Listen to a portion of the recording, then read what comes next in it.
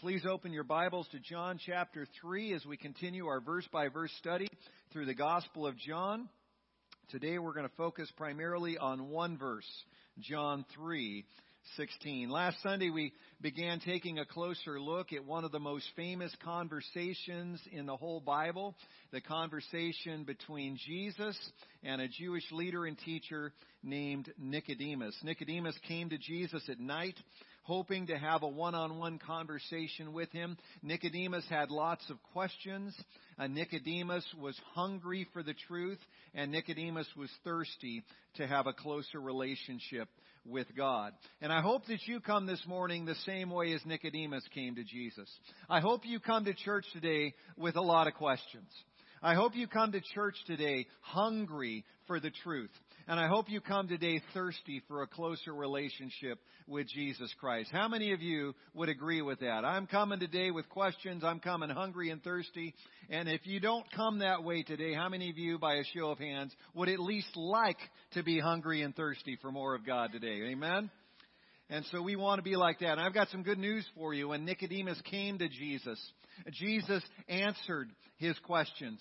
And as he came hungry for the truth, Jesus quenched that hunger for truth by showing him the truth and teaching him the truth about the kingdom of heaven. And he was also thirsty for a closer relationship with God, and Jesus quenched that thirst as well. Well, Jesus was so faithful. He said in verse 3 what the secret to entering the kingdom of heaven is. In verse 3 here in John 3, Jesus told Nicodemus, "You must be born again." So if you want the truth about how to enter the kingdom of heaven, how to live forever in that place known as paradise or heaven after this life, Jesus says you must be born again. Every person in this room, as we saw last week, unless the rapture happens first, every one of us will either be born twice and die once, or you will only be born once and die twice. And the secret to being born twice and living forever in paradise in heaven is to make sure that you are born again through Jesus Christ. So you could look at it this way. The second birth that Jesus says is so important is critical because your first birth, your natural birth, your physical birth, births you into this world, right? And the Bible says there's a certain prince of this world. What's his name? The prince of this world, according to the Bible, is Satan. So you could look at it this way. Your first birth, your natural birth, your physical birth, allows you to be born into Satan's domain. In other words, your first birth allows you to be born into hell. Isn't that encouraging? And the second birth is critical because that is the birth, the spiritual birth that allows you to be born into heaven. Now, how many of you would much rather be in heaven than hell? So that second birth, once again, is critical. Jesus tells Nicodemus here in John 3 that each of us desperately needs this second birth, this supernatural spiritual birth. Only that supernatural spiritual birth can allow us to gain entrance into the kingdom of God. Only that supernatural spiritual birth can allow us to gain entrance into the kingdom of heaven. And so here in John chapter 3, we read these words, and I want you to follow along. Today I'll read for you the middle part of this passage, and as I mentioned, our main focus will be the greatest verse, some would say, in the Bible, John 3:16. But to make sure we have the context, follow along with me, beginning in verse 3 of John chapter 3. In reply to Nicodemus, Jesus declared, "I tell you the truth, no one can see the kingdom of God unless he is born again." "How can a man be born when he is old?" Nicodemus asked. "Surely he cannot enter a second time into his mother's womb to be born." Jesus answered, "I tell you the truth. No one can enter the kingdom of God unless he is born of water and the Spirit. Flesh gives birth to flesh, but the Spirit gives birth to spirit. You should not be surprised at my saying, you must be born again. The wind blows wherever it pleases. You hear its sound, but you cannot tell where it comes from or where it is going. So it is with everyone born of the Spirit." "Well, how can this be?" Nicodemus asked. "You are Israel's teacher," said Jesus, "and you do not understand these things? I tell you the truth, we speak of what we know, and we testify to what we have seen, but still you people do not accept our testimony. I have spoken to you of earthly things, and you do not believe. How then will you believe if I speak of heavenly things? No one has ever gone into heaven except the one who came from heaven, the Son of Man. Just as Moses lifted up the snake in the desert, so the Son of Man must be lifted up, that everyone who believes in him may have eternal life.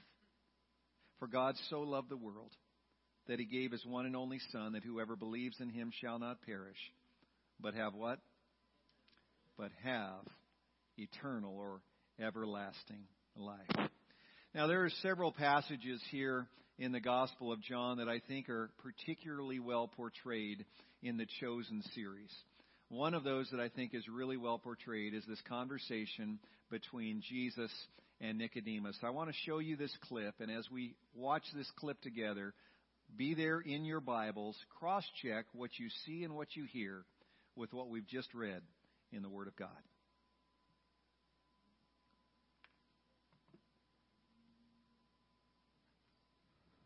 No one can do these signs you do without having God in him. Only someone who has come from God. And how is that belief going over in the synagogue? Which is why we are here at this hour. What else? What have you come here to show us? A kingdom. That is what our rulers are worried about. No, not that kind. Then what? A sort of kingdom that a person cannot see unless he is born again. Born again? Yes. You mean like a new creature? A conversion from Gentile to Jewish? No, that's not what I'm talking about. Then what is born again? I hope you don't mean return to the womb, because that would be a problem for me. My mother, may she rest in peace, is dead. Truly, I say to you, unless one is born of water and the Spirit, he cannot enter the kingdom of God. That which is born of the flesh is flesh, and that which is born of the Spirit is spirit. That part of you, that is what must be reborn to new life. How can these things be? A teacher of Israel, and yet you do not understand these things, huh? I'm trying, Rabbi. I know.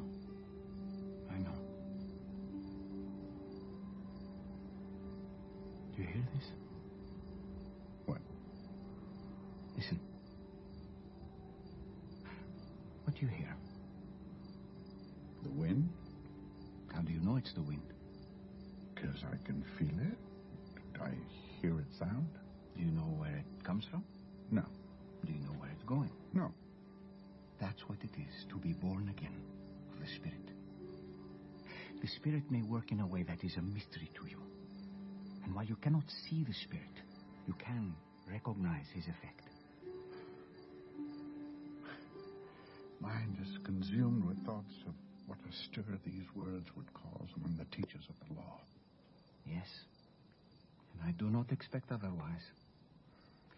I speak of what I know and have seen, and it has not been received by the religious leaders. It is hard to receive. So if I have told you of earthly things, and you do not believe, how can I tell you heavenly things? I believe your words. I just fear you may not have a chance to speak many more of them before you are silenced. I have come to do more than speak words, Nicodemus. More miracles. Yes, but even more than that. Do you remember when the children of Israel complained against God and against Moses in the wilderness of Paran? Yes. They wanted to return to Egypt, and they cursed the manna that God sent them. And then? They were bitten by serpents, and they were dying. But God made a way for them to be healed. Moses lifted the bronze serpent in the desert, and people only needed to look at it. So will the Son of Man be lifted up, so that whoever believes in him may have eternal life. Our people are not dying from snake bites. They're dying from taxation and oppression. I'm sorry to disappoint you. But I did not come to deliver the people from Rome. Then from what? From sin. From spiritual death. God loves the world in this way. That he gave his only Son, that whoever believes in him shall not perish, but have eternal life. So this has nothing to do with Rome. It's all about sin. God did not send his Son into the world to condemn it, Nicodemus. He sent him to save it through him. It's as simple as Moses' serpent on the pole. Whoever believes in him will not be condemned, but whoever does not believe stands condemned already. Have you ever heard anything like this before? At the end of that clip, that's the Apostle John writing down so he wouldn't forget the most life-changing words he had ever heard. Sticks pretty close with Scripture, huh? Thought that was a pretty good depiction of how that conversation might have gone down. Well, this morning we are focusing on that one verse at the end of this little clip, John 3:16, that, as I mentioned earlier, probably is the best known and best loved verse in the entire Bible. For God so loved the world that he gave his one and only Son, that whoever believes in him shall not perish, but have eternal life. Here's how that life-changing, world-shaking verse reads in a few other English translations. The New King James Version says it this way: For God so loved the world that he gave his only begotten Son, that whoever believes in him should not perish, but have everlasting life.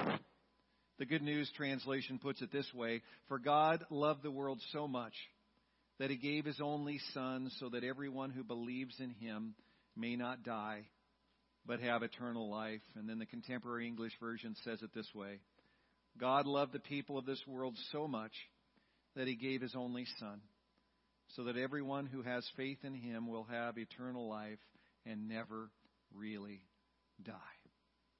Isn't that an amazing verse? I've known this verse since I was a little kid. I memorized this verse when I was a little kid. But honestly, as I was studying this verse this last week, this verse knocked my socks off. It really blew my mind as I was delving into this book, probably in a deeper way than ever before. And I really hope, especially for those of you who have known this verse for years, for those of you who have known this verse most of your lives, I hope that it'll blow your mind today as well, because it is that good.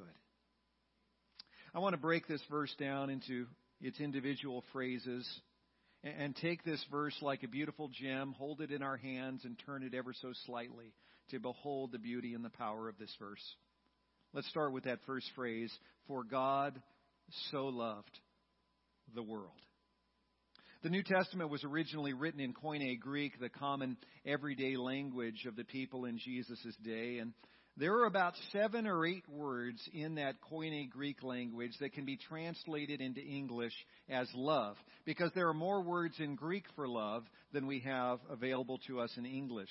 And so there are 3 of these Greek words that are used in the New Testament that are translated as love, or a close approximate of that. There's first of all phileo. Phileo is a tender love between friends or brothers. That's the Greek word for love that has that kind of shade of meaning. It's that tender love between brothers or friends. Then there's storge. This is a less known Greek word for love. It's not found in its positive form in the New Testament, but it is found in its negative form. The absence of storge is mentioned a time or two in the New Testament. Storge love is a love for one's family. And then there's one that we've all probably heard of before, the word agape. Agape is the highest, most pure form of love. Agape is unconditional, sacrificial love. Even when agape doesn't get appreciated or responded to favorably, agape love always works for another's greatest good. And as you look at those 3 words, guess which ones of these was used here in John 3:16. Agape love. For God so agape loved the world. God so agape loved the world. God's love for lost and dying people is the purest and the highest form of love. God's agape love can't be squelched by anyone or anything. What that means is nothing you think, nothing you say, nothing you do could ever stop God from loving you. Let that sink in for a moment. Nothing you think against God, nothing you say against God, nothing you do against God can ever stop Him from loving you. That's remarkable. William Barclay says it so well. He writes, God is not like an absolute monarch who treats each individual as a subject to be reduced to abject obedience. God is the Father who cannot be happy until His wandering children have come home. God does not smash people into submission. He yearns over them and woos them into love. Notice in John 3:16 who God loves. It says God so loved the world. Not just God so loved Israel. Not just God so loved those who obey His commands. Not God so loved the people that He likes and don't drive Him up His last nerve. Not God loved this person or that person or just this group or that group. God so loved the world. And that's a remarkable thing for Jesus to say. Over in Ephesians chapter 3, verses 17 through 19, the Apostle Paul writes, I pray that you, being rooted and established in love, may have power together with all the saints to grasp how wide and long and high and deep is the love of Christ, and to know this love that surpasses knowledge, that you may be filled to the measure of all the fullness of God. Notice the first adjective that Paul uses in this prayer regarding love. I pray that you will grasp how wide is the love of God. Have you ever tried to wrap your mind around how wide the love of God is? Someone might ask, how wide is it? Well, I can say this for certain from what we read here in Ephesians 3 and elsewhere in the New Testament. God's love is wide enough to include every single person in creation. That's some pretty wide love. William Barclay writes, John 3:16 tells of the width of the love of God. It was the world that God so loved. It was not a nation. It was not the good people. It was not only the people who loved Him. It was the world. The lovable and the unlovely. The lonely who have no one else to love them. Those who love God and those who never think of God. Those who rest in the love of God and those who spurn it. All are included in this vast, inclusive love of God. Wow. God so loved the world that He loved even little old me. God so loved the world that He even loved little old you. Isn't that remarkable? No matter what you've done, no matter where you've been, no matter how far you've strayed from God or how much you've disobeyed God or how often you've turned your back on God, He loves you with all His heart anyway. That is the agape love for God that Jesus talks to Nicodemus about here in John chapter 3. For God so loved the world, next phrase, that He gave His one and only Son. Saying that we love someone is the easy part, isn't it? Talk is cheap. Actually loving them, now that's a lot harder. It would have been easy for God to say that He loves everyone, the good, the bad, the ugly. That'd be easy to say. He loves those He really likes and those who get on His last nerve. That's easy, but once again, talk is cheap. But God didn't just talk the talk, did He? He walked the walk, proving His agape love for the world as He gave His one and only Son. Do you know one of the things that John 3:16 communicates? It communicates that God took the initiative. You see that here in this verse? God took the initiative. For God so loved the world that He gave His one and only Son. I didn't take the initiative. You didn't take the initiative. God took the initiative. God took the initiative before you and I ever thought of Him. He was thinking of us before we ever thought of Him. Before we ever turned to God, He turned to us. Before we ever loved Him, He loved us. In fact, as Paul writes in Romans chapter 5, verse 8, God demonstrates His own love for us in this: while we were still sinners, Christ died for us. So what is Jesus saying in John 3:16? He's saying that God took the initiative. When we were still lost and dying in our sins, God loved us and gave us the greatest gift in the universe. He didn't just give us money. He didn't just give us cars. He didn't just bring us a new house. Those are cheap and temporary gifts compared to the gift He actually gave us. He gave us a gift that would last through all eternity, the greatest thing He could ever give, the most precious gift that He could ever give, part of Himself, the Son of God, Jesus Christ. He laid down His own life, the greatest gift He could ever give us, because He loved us so much with that agape love. Bible scholar F.F. Bruce says it so well. He writes, "No sacrifice was too great. The best that God had to give, He gave. He gave His only Son, His well-beloved. He was given so that all, without distinction or exception, who rest their faith on Him might be rescued from destruction and blessed with a life that is life indeed." The gospel of salvation and life has its source in the love of God. Isn't that last line so good? The gospel of salvation and life has its source in the love of God. For God so loved the world that He gave His one and only Son, next phrase, that whoever believes in Him. Just as faith in God was the key to being saved from the deadly effects of those venomous snake bites back in Numbers chapter 21, faith in Christ is the key to being saved from the deadly effects of sin in eternity. Nicodemus had spent his entire life trying to be good enough and religious enough to make it into heaven. So what Jesus says to him here about belief and faith either brought him disappointment or relief.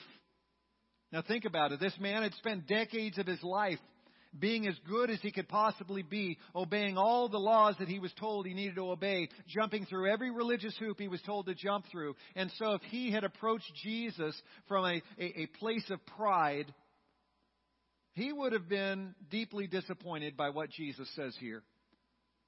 Your religion won't get you to heaven. Your good works won't get you to heaven. Let me tell you the right way to make it to heaven. Man, he would have been disappointed with that. So no, I want you to tell me that what I've been doing is going to pay off in the long run.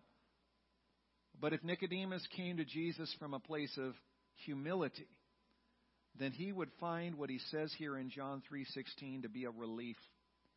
Because ultimately Nicodemus knew in his heart of hearts that no matter how many religious hoops he had jumped through, no matter how many good works he had done, no matter how many laws he obeyed, he didn't have assurance of eternal life. He hoped that he would make it to heaven, but he had no assurance. And so this would bring him great relief if Jesus were to say to him, I'm going to tell you how you can know for sure that you have eternal life. And you can know for sure by being born again, by putting your faith in me as the Savior of the world. And we find that Nicodemus did, in fact, come from a place of humility. He received what Jesus said about the ticket to heaven by placing his faith in Jesus Christ. For God so loved the world that He gave His one and only Son, that whoever believes in Him shall not perish, but have eternal life. Let's make sure there's no question as to what Jesus means when He speaks of perishing. This word perish is a translation of the Greek word apolumai, which means to be destroyed, to be utterly lost. Just to make sure that we didn't come to church and miss the opportunity to speak a Greek word here, say that with me, apolumai. Okay, that's about half of you, not bad. Let's try all together, apolumai. That was pretty good. So Jesus is setting a clear contrast here in John 3:16.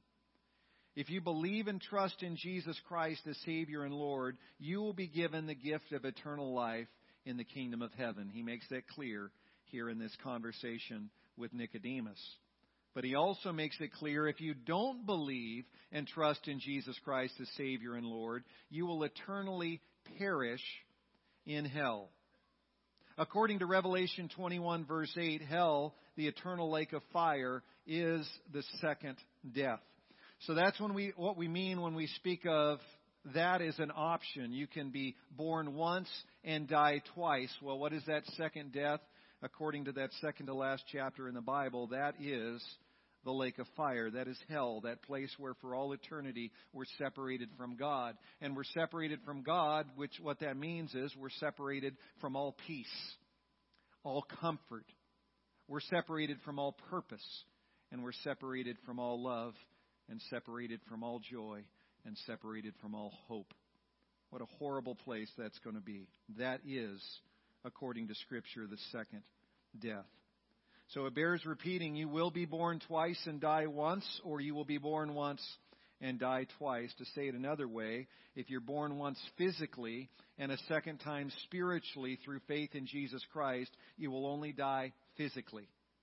Your spirit will live forever in the kingdom of heaven, but if you are only born physically and refuse to be reborn spiritually through Christ, you will die twice, once physically and once spiritually throughout eternity, in that place the Bible calls hell.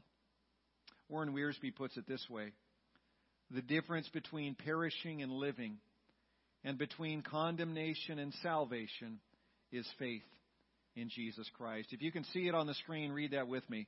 The difference between perishing and living, and between condemnation and salvation, is faith in Jesus Christ. Now, at this point, some critics stand up and start to squawk a little bit. Now, wait a minute. You're talking about how amazing God's love is for us. He loves those who are religious and those who are irreligious. He loves those that are Buddhist. He loves those that are Hindu. He loves those that are Muslim. He loves those that are atheist, agnostic, everything in between. You're saying His love is agape. Nothing we do can stop God from loving us. If that's the kind of love that God has for every last person here on earth, then how can it say that God would ever send someone to hell? How could a loving God ever send someone to eternal damnation in hell? It's a valid question, isn't it? In a very real sense, God doesn't condemn anyone to hell. People condemn themselves. Now, what do I mean by that? Well, years ago, a rather arrogant man was given the opportunity to have a guided tour of one of the most exclusive museums in the world. And so the curator of that museum took this man and gave him a guided tour, and he made sure he showed him the very best paintings in the entire gallery, the priceless paintings of Leonardo da Vinci and Michelangelo and Rembrandt and Picasso, and he shared with him the greatest, most priceless paintings in the world that were displayed in this gallery. And after that tour was done, the curator asked him what he thought. And this is how the man responded. He said, "I think those old pictures are ugly, and it was a waste of my time to look at them." And here's how the curator responded. He said, "Sir, I would remind you that these pictures are not on trial, but those who look at them are." That's pretty deep, isn't it? All the man's reaction had done was show his own foolish blindness to the work of arts that were right in front of him. With that in mind, F.F. Bruce says, "What is true in the realm of art is equally true in the spiritual realm. The man who depreciates Christ or thinks Him unworthy of his allegiance passes judgment on himself, not on Christ. He does not need to wait until the day of judgment. The verdict on him has been pronounced already. There will indeed be a final day of judgment, but that day will serve only to confirm the judgment already passed. Those who believe in the name of the Son of God become God's children. For those who will not believe, there is no alternative but self-incurred judgment." Really gets the cranks turning, doesn't it? William Barclay says it pretty well also. He writes, "If when people are confronted with Jesus, their souls respond to that wonder and beauty, they are on their way to salvation. But if when they are confronted with Jesus, they see nothing lovely, they stand condemned. Their reaction has condemned them. God sent Jesus in love. He sent him for the salvation of those people. But that which was sent in love has become a condemnation. It is not God who has condemned them. God only loved them. The people have condemned themselves. Think about that last sentence again. It is not God who has condemned them. God only loved them. The people have condemned themselves. Oh, how our world and how our culture needs to hear this message, that God only loved them. God isn't some vindictive dictator up in heaven that's jumping at the opportunity to throw people into eternal flames. He's not that vindictive. He's not full of vengeance. He's not full of anger and bitterness towards those who sin against him. God so loved the world is what the New Testament teaches us. And throughout the Old Testament, the Jewish people could not grasp the unquenchable love of God. And it's not like it wasn't there in the Old Testament. It was there, but it would be upstaged by their thoughts of how God oftentimes would punish here on earth. And how it says that he will punish in eternity. They somehow missed the indescribable, unfathomable love of God. God so loved the world that he gave us the most precious gift he could have ever given us. He gave us part of himself. He gave us the Son of God, who has provided a way for any person, male or female or young or old, black or white, Jew or Gentile, religious or irreligious, to be snatched from eternal perishing in hell and be brought into eternal life in the kingdom of heaven. He holds out that gift of forgiveness and grace in heaven to everyone. And if we reject it, we're condemning ourselves. God offers us the highest form of love in this world and in the world to come. And it's a kind of love that is unimaginable, indescribable, mind-blowing. And that's the kind of love that God does have for you today. I want to share with you 3 life lessons that I think we can pull from this great scripture, John 3:16. Life lesson number 1.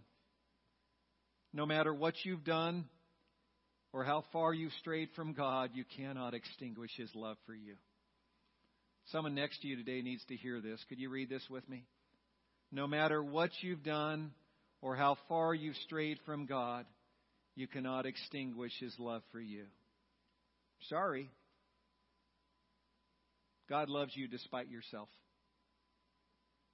It's just the truth. He loves you despite yourself. On the other hand, there's nothing you can do to make God love you any more than he already loves you. Your good works and your religious deeds can honor God. Your good works and your religious deeds can glorify God. They can even bring God pleasure. But I'm telling you, the Word of God is clear. Your good deeds and your religion can never make God love you any more than he loves you right now. How is that possible? It's possible because his love for you is already perfect. Think about that. His love for you is already perfect. His love for you right now in this moment cannot be improved upon. So you love him in return. You do good works in return. You serve him and his bride through the church better than ever before. But when all is said and done, anything that you do cannot help God love you any more than he already loves you, because his love for you is not performance driven. It's perfect. And that's one of the reasons this verse blows my mind. It blows my mind. Life lesson number 2. There's nothing you can say or do to deserve or earn God's love. You can only embrace Jesus Christ and the eternal life he offers through faith. Please read this with me. There's nothing you can say or do to deserve or earn God's love. You can only embrace Jesus Christ and the eternal life he offers through faith. Quite often, those of us who have been in the church the longest struggle with this lesson the most. It just seems so counterintuitive. We're convinced not only that our good works prompt God to love us more, but that our good works should make us more deserving of his love. But they don't. Suppose there was a serial killer who murdered 100 people, and he was eventually arrested and thrown in prison.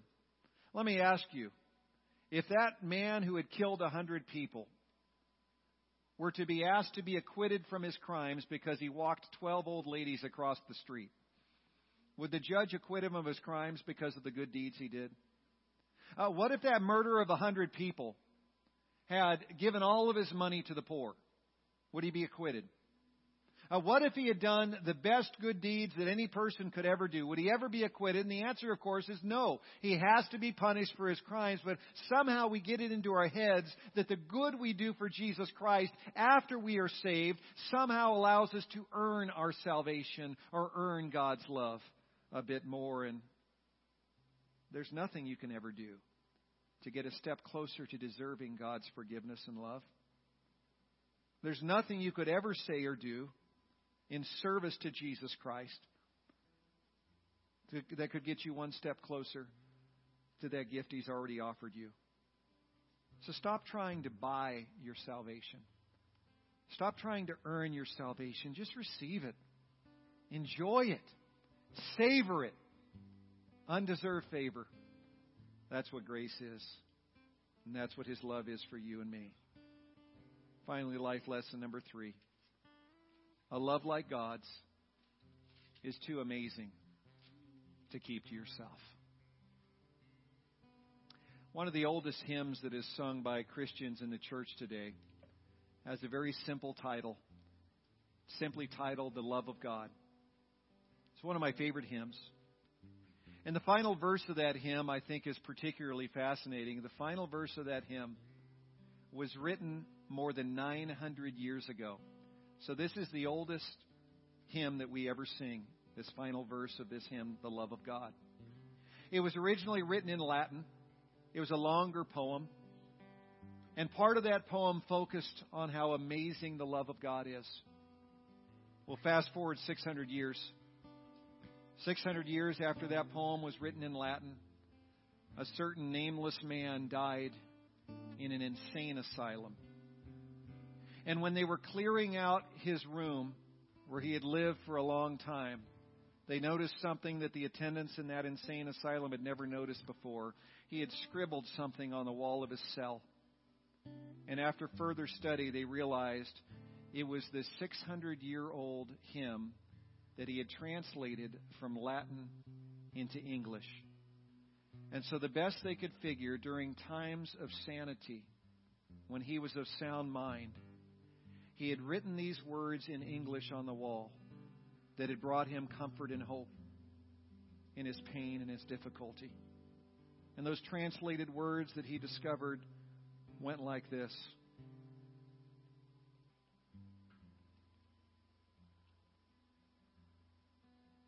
Could we with ink the ocean fill, and were the skies of parchment made, were every stalk on earth a quill, and every man a scribe by trade, to write the love of God would drain the ocean dry, nor could the scroll contain the whole, though stretched from sky to sky. Some of you know the tune. This beautiful little verse was put to music about 100 years ago. A couple other verses were added along with the chorus, and it became that hymn we know today as The Love of God. And it goes like this. Could we with ink the ocean fill, and were the skies of parchment made, were every star on earth a quill, and every man a scribe by trade, to write the love of God above, would drain the ocean dry, nor could the scroll contain the whole, though stretched from sky to sky. Oh, love of God, how rich and pure, how measureless and strong it shall forevermore endure. The saints and angels' song. Oh, love of God, how rich and pure, how measureless and strong, it shall forevermore endure. The saints and angels' song. It shall forevermore endure. The saints and angels' song. It shall forevermore endure. The saints and angels' song. Lord Jesus, we thank you for your love that is indescribable, unfathomable, unshakable, unearnable, undeservable, unpaybackable. Lord, we marvel at your love. We thank you, Father, that you sent us the greatest gift you could ever send us. Sometimes we gripe and complain because we can't make the rent payment or the mortgage payment, or the gas bill is too high, or the electric bill is too high, or we don't have money for gas in the car. And we want you to bring us these things, but these things are small and temporary in comparison to the greatest gift that you ever gave, the gift of our Lord Jesus Christ. Thank you for your love. Lord Jesus, may we embrace it. May we savor it. May we treasure it. And may we pass it on to others around us that desperately need to hear this simple message. And no matter who you are, no matter where you've been, no matter what you've thought against God, no matter what you've said against God, no matter what you've done to turn your back on God, God loves you anyway with an everlasting love, and is extending to you the opportunity to be forgiven in Christ as you embrace Him in faith. If you're here today and you've never accepted Christ, I encourage you right now to reach out to Him in prayer and say, Lord Jesus, I believe in you. Lord Jesus, I need you. Please come into my life and be my Savior and my Lord. Please take my sin away. I accept your love, and I will live for you for the rest of my life. Not to earn your love or deserve your love, but I'll live my life as a thank you gift for the love you've given to me. In Jesus' name, amen. John 3:16. Familiar? Absolutely. Fully appreciated, embraced by each of us? Not even close. We're just warming up.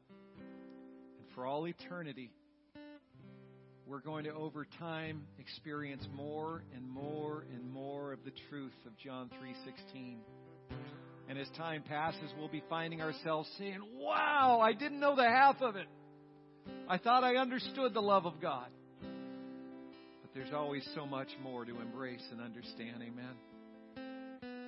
Never pass over this verse and say, oh yeah, I know that one already. No, you don't. I should never pass over this verse and say, I know this already. No, I don't. I memorized this verse more than 40 years ago, and I haven't discovered the half of it yet, because the love of God is that amazing. God bless you, church.